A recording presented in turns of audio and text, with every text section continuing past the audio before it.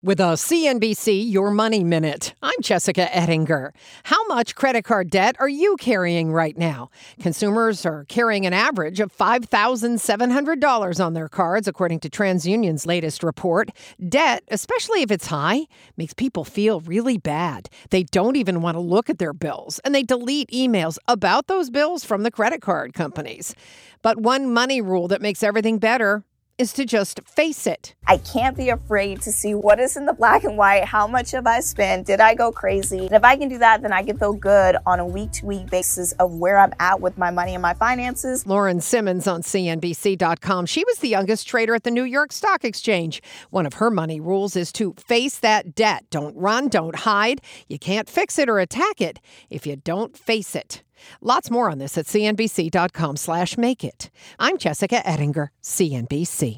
This podcast is supported by FedEx. Dear small and medium businesses, no one wants happy customers more than you do.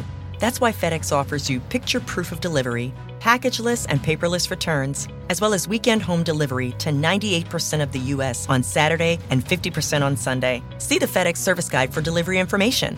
FedEx Ground service is also faster to more locations than UPS Ground. See what FedEx can do for your business. Absolutely, positively FedEx.